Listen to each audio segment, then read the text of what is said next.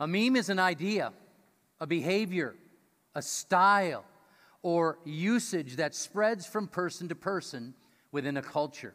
Often memes are amusing or interesting items, like a picture, a caption, a cartoon, a video, or a form of games that spread widely, especially online and through social media. So I'm going to do my part today to do this very thing by sharing a couple of memes with you. And this is non-techie Pastor Daryl that is doing this today. Now, please know we are live streaming this service, so it's going to get sent out online, and it's going to be copied, this service today, and it's going to be posted early this week. So we're going to spread it in person and also online. So here's the first meme. Pastor Nathan is with almost 100 youth pastors at the Unite Conference. And here's how you can tell a youth pastor from a senior pastor. Do you see that? Cleanly shaven on the sides, and then I had a full head of hair when I came to pastor here. Pastor James, when he saw this meme, he's like, oh, I can't get that image out of my head. Well, I don't know if you've seen the meme about the 10 seasons of the Twin Ports. Season number 1 is winter. Then number 2 is false winter. Number 3 is second winter. Are you noticing a pattern here? Number 4 is the spring of deception. Number 5 is third winter. Number 6 is mud season. Number 7 is actual spring, which is really pretty short, a couple of weeks long. Then number 8 is where you find yourself right now. It's road construction and mosquito season. Number 9 is fake fall. And number 10 is pre-winter. Believe it or not, our weather has made it difficult for us to recruit a new associate pastor to this position we have vacant since Pastor Carey departed 14 months ago. One applicant of a resume that was forwarded to us through a search agency, which this individual paid a fee to and submitted the resume to, and then we paid to use this service. They submitted it to us because we were a church that fit the interest that this person has. And we, of course, checked out the resume, checked out the references, checked out, creeped online and watched this person leading worship in their church services where they're serving. And we decided we want to interview this person. So a contact was made, and this individual had a very short, terse response. I am not interested in serving a church in northwestern Wisconsin. You know, it used to be that pastors went to where they were called, just like missionaries and Christian educators do. Now it's about pastors' likes and dislikes more than anything else. And who would ever want to be called to cold, rural, northern Wisconsin, a church that's there? Well, one thing that is required in living here is patience, because weather can be cold for extended periods of time. We live next to the largest body of freshwater lake in the entire world, and it definitely impacts our weather. It takes a long time to cool that massive body of water down in the fall and in the winter to make ice on that lake. In fact, it's only iced completely over less than a handful of times in the last 100 years. But then when it is iced over, or when the water is very cold, it takes a long time to warm that body of water up. And so the ice can melt away. Earlier this summer, I was helping one of my brothers who lives only 2 miles from Lake Superior on some projects at his house. It was a hot day, 80-plus degrees, humid. We're sweating like crazy. We're pounding the water. We got a lot of things done that we wanted to get done. Then we jumped on the four-wheelers, and we're going to head down to Lake Superior. And we got 1/2 mile from his place he lives, and it went from 80-something hot and humid to in the 40s. Boom! I mean, we literally hit the brakes and pulled over. Of course, we've done this many times, so we put our hoodies on that we had, and then we continued on with the rest of our activities. Did you know that one of the biblical definitions for patience is long suffering? The capacity to endure, to wait, to persevere, to work for a long extended period of time for a better outcome. Well, today we are told in God's great love chapter, in God's definition of love, that this unconditional, highest form of love, agape love, is patient. Right out of the gate, we are told that the premier expression of love is patience. Now, this is the exact opposite of being short-tempered. And the Greek word for patience here is the Greek word makrothemia. In fact, it should take a lot, and it should take a long time for us to get upset with others. And yes, we need patience when it comes to the circumstances of life. Look how frustrated we get right now having to drive through Duluth, Minnesota. And it always fascinates me that they do all the connecting works and roads all at the same time. I mean, isn't it crazy? It can take 20 to 30 minutes longer to get anywhere you want to go. And boy, is it easy now to spot all the poor drivers out there. I mean, the ones that are just putzing along. Sometimes don't even drive the speed limit. It's a Sunday drive. We're out for the day, and they got all the time in the world. And what happens if you miss a stoplight? Or if you get behind a semi like I did the other day on East 2nd, right before you go up the Blotnick Bridge, and at the stop sign, and it's a one lane. I followed that semi putzing 5-10 miles an hour up the High Bridge and then on Garfield. And it wasn't until I got on 21st Avenue that I could get ahead of them. And you know what? We bring all this anxiety and stress home with us at the end of the day. Years ago in America, if you missed the stagecoach for a ride, or if you missed the Pony Express to mail something, you had to wait a week or two for it to come around again. Now, if our internet is down for 5 minutes, or if our next day delivery doesn't show up on schedule, we get all bent out of shape. Yes, we need to learn to be patient with many of our life circumstances. But 1 Corinthians chapter 13, verse 4 is denoting patience with people rather than with our circumstances. And often in the Bible, the concept of patience is in reference to God's character. It's in reference to God's conduct. In fact, it points out patience as being a godlike quality, as an expression of love's self-restraint. Now, in the book of Romans chapter 1, in verse 18, it speaks of God's wrath being revealed against people who suppress the truth. In verses 21 through 23, we learn that the core issue is that people have given themselves over to idolatry. They're worshiping some part of creation instead of worshiping the Creator themselves. And so God says, fine, just let them go in their sin. Well, in Romans chapter 1, we pick it up in verse 28. Furthermore, just as they did not think it worthwhile to retain the knowledge of God, so God gave them over to a depraved mind, so that they do what ought not to be done. They have become filled with every kind of wickedness, evil, greed, and depravity. They are full of envy, murder, strife, deceit, and malice. They are gossips, slanderers, God-haters, insolent, arrogant, and boastful. They invent ways of doing evil. They disobey their parents. They have no understanding, no fidelity, no love, no mercy. Although they know God's righteous decree that those who do such things deserve death, they not only continue to do these very things, but they also approve of those who practice them. Now, I want you to notice, first of all, that sounds like our evening news, doesn't it? That sounds like what's going on in our culture right now. But I also want you to notice now, as we go to chapter 2, that this now is addressing righteous people who have this tendency, this penchant, to look down their noses at such sinful people. And it says here in chapter 2, who are you to pass judgment?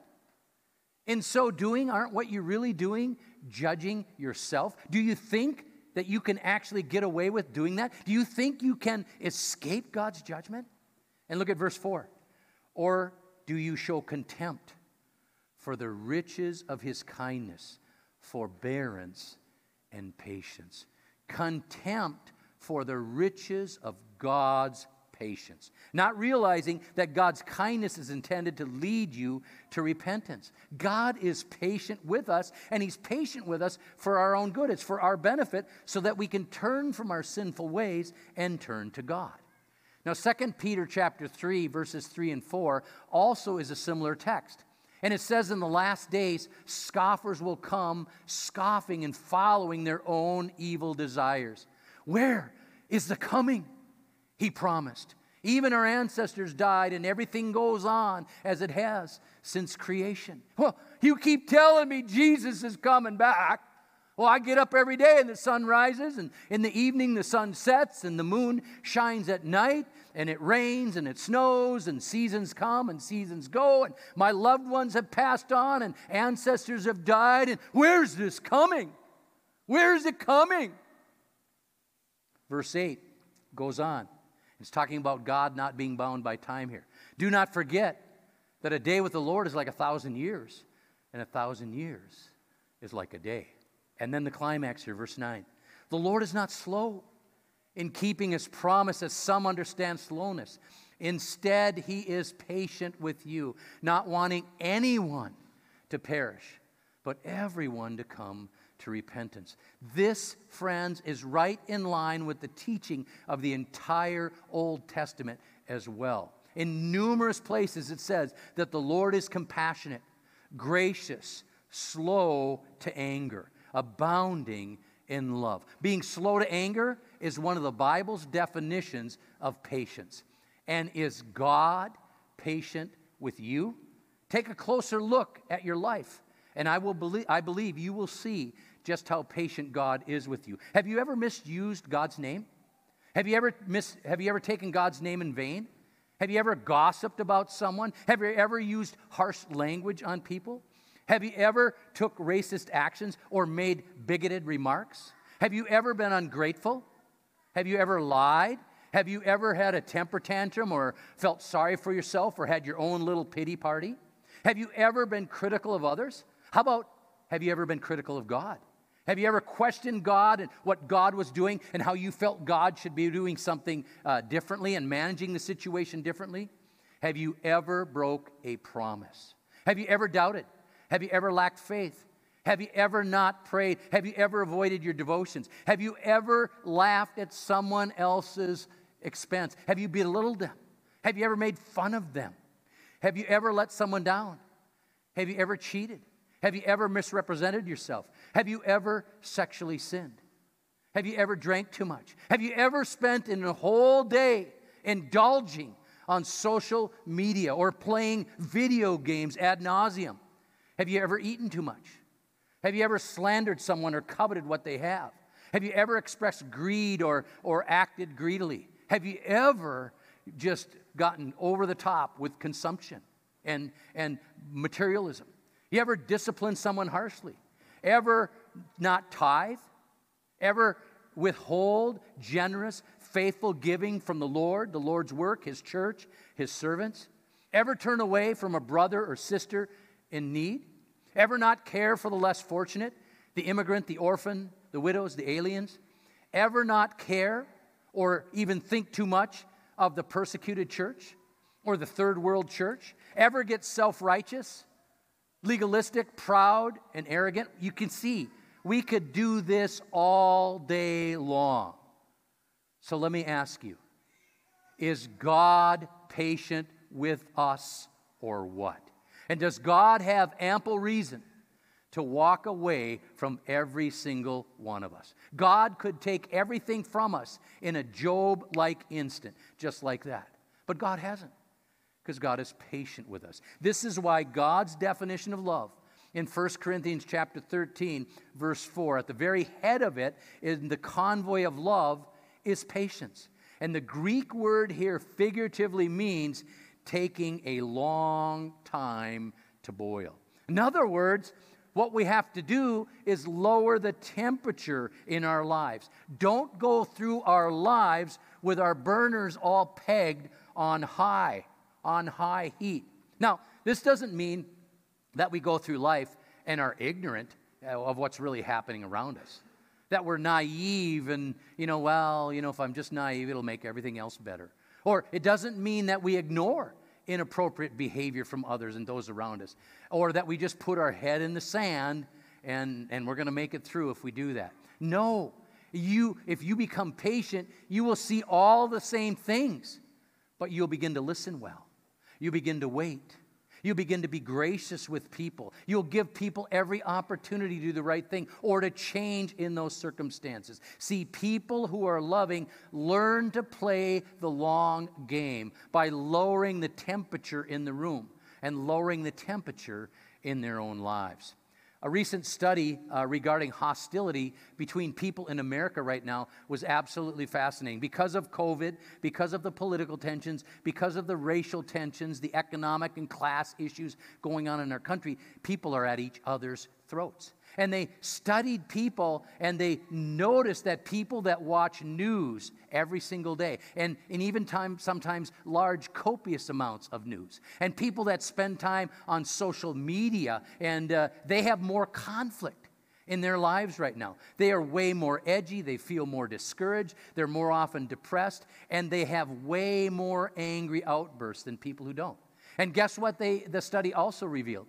If these very same people cut back on their news consumption, and they cut back on their online and social media time, and if they even fast from it, their behavior improves, as does their attitudes and their outlook on life.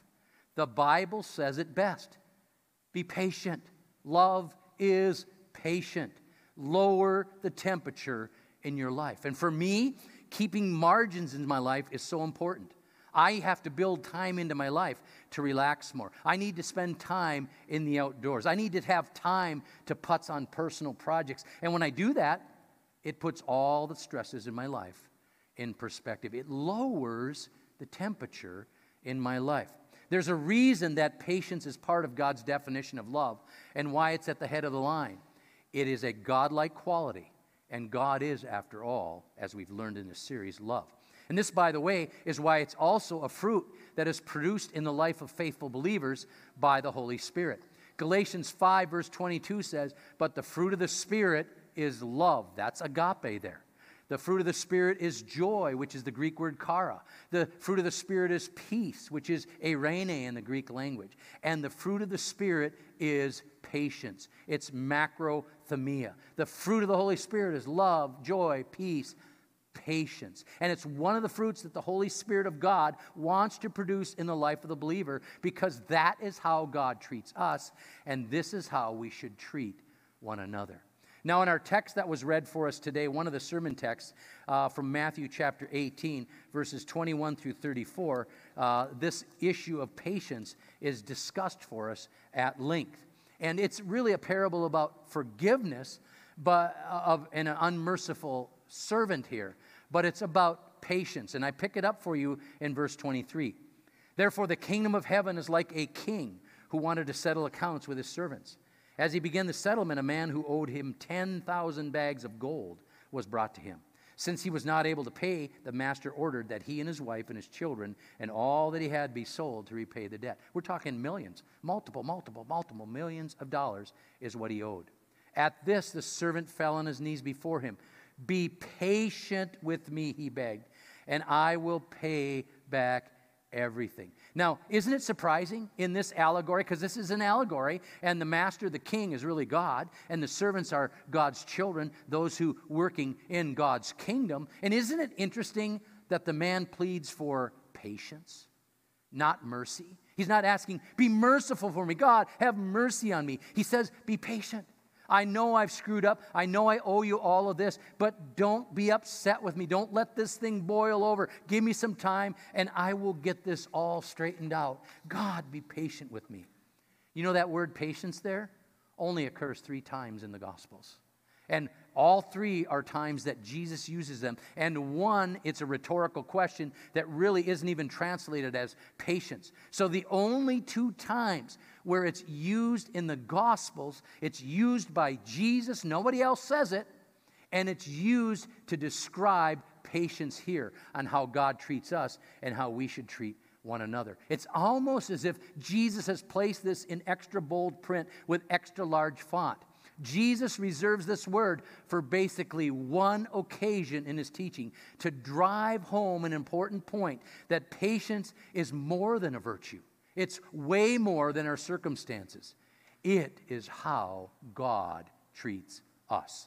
Look at verse 27. "The servant's master took pity on him, canceled the debt, and let him go.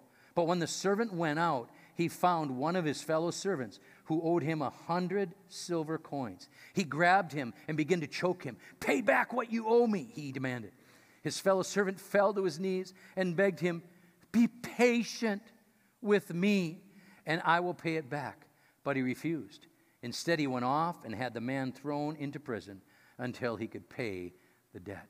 How could this servant, who had been forgiven such a great debt by his merciful king, and when he pleaded for patience, how could he now be so impatient toward his fellow member of the kingdom who owed him a few bucks?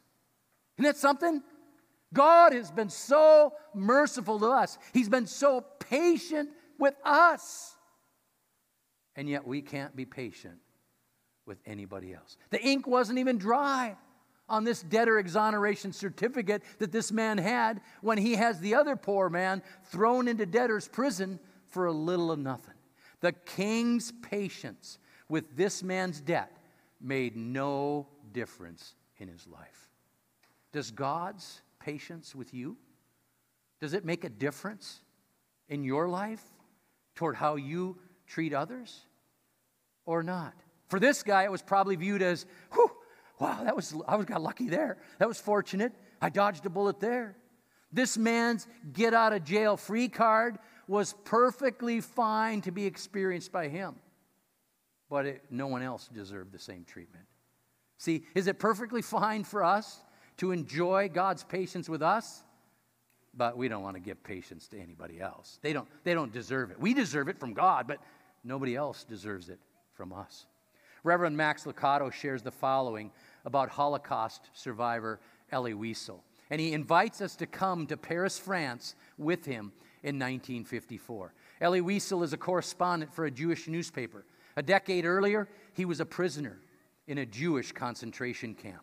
A decade after that, he would be known as the author of Night, the Pulitzer Prize-winning account of the Holocaust. Eventually, he'll be awarded the Congressional Medal of Achievement and the Nobel Peace Prize. But tonight, Elie Wiesel is a 26-year-old unknown newspaper correspondent. He's about to interview the French author François Mauriac, who is a devout Christian. And Mauriac is France's most recent Nobel laureate for literature and an expert on French political life. Wiesel shows up at Mauriac's apartment, nervous and chain-smoking, his emotions still frayed from the German horror. His comfort as a writer is still raw. The older Mauriac tries to put him at ease. He invites Wiesel in, and the two of them sit in a small room. But before Wiesel can even ask a question, however, Mauriac, a staunch Roman Catholic, begins to speak about his favorite subject, Jesus. Wiesel grows uneasy. The name of Jesus is a pressed thumb on his infected wounds. Wiesel tries to reroute the conversations, but he can't. It's as though everything in creation leads back to Jesus. Jerusalem is where Jesus ministered. The Old Testament, well, because of Jesus, the Old Testament is enriched by the New. Mauriac turns every topic toward the Messiah, and the anger in Wiesel begins to heat. The Christian anti-Semitism that he had grown up with, the layers of grief from Sigye, Auschwitz, and Buchenwald, it all boils over. He puts away his pen, he shuts his notebook, and he stands up angrily. "Sir," he said to the still-seated Mauriac, "you speak of Christ. Christians love to speak of him. The passion of Christ, the agony of Christ, the death of Christ. In your religion, that's all you speak of. Well, I want you to know that 10 years ago, not very far from here, I knew Jewish children, every one of them, who suffered 1,000 times more, 6 million times more than Christ on the cross. And we don't speak about them. Can you understand that, sir? We don't speak about them."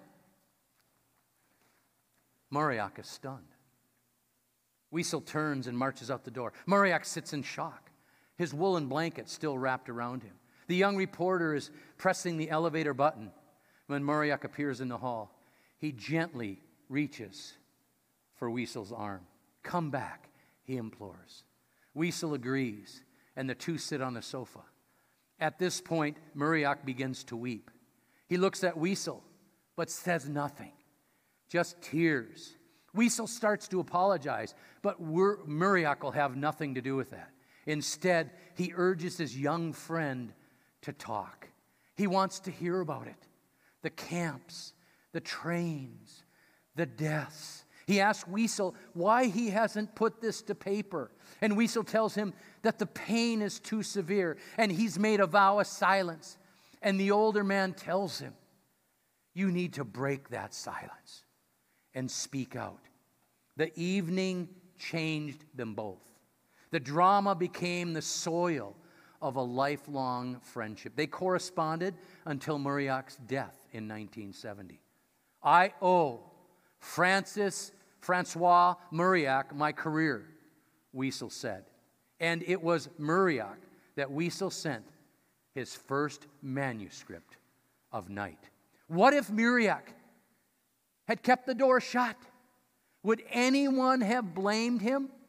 Cut by the sharp words of Wiesel, he could have become impatient with the angry young man and have been glad to get rid of him.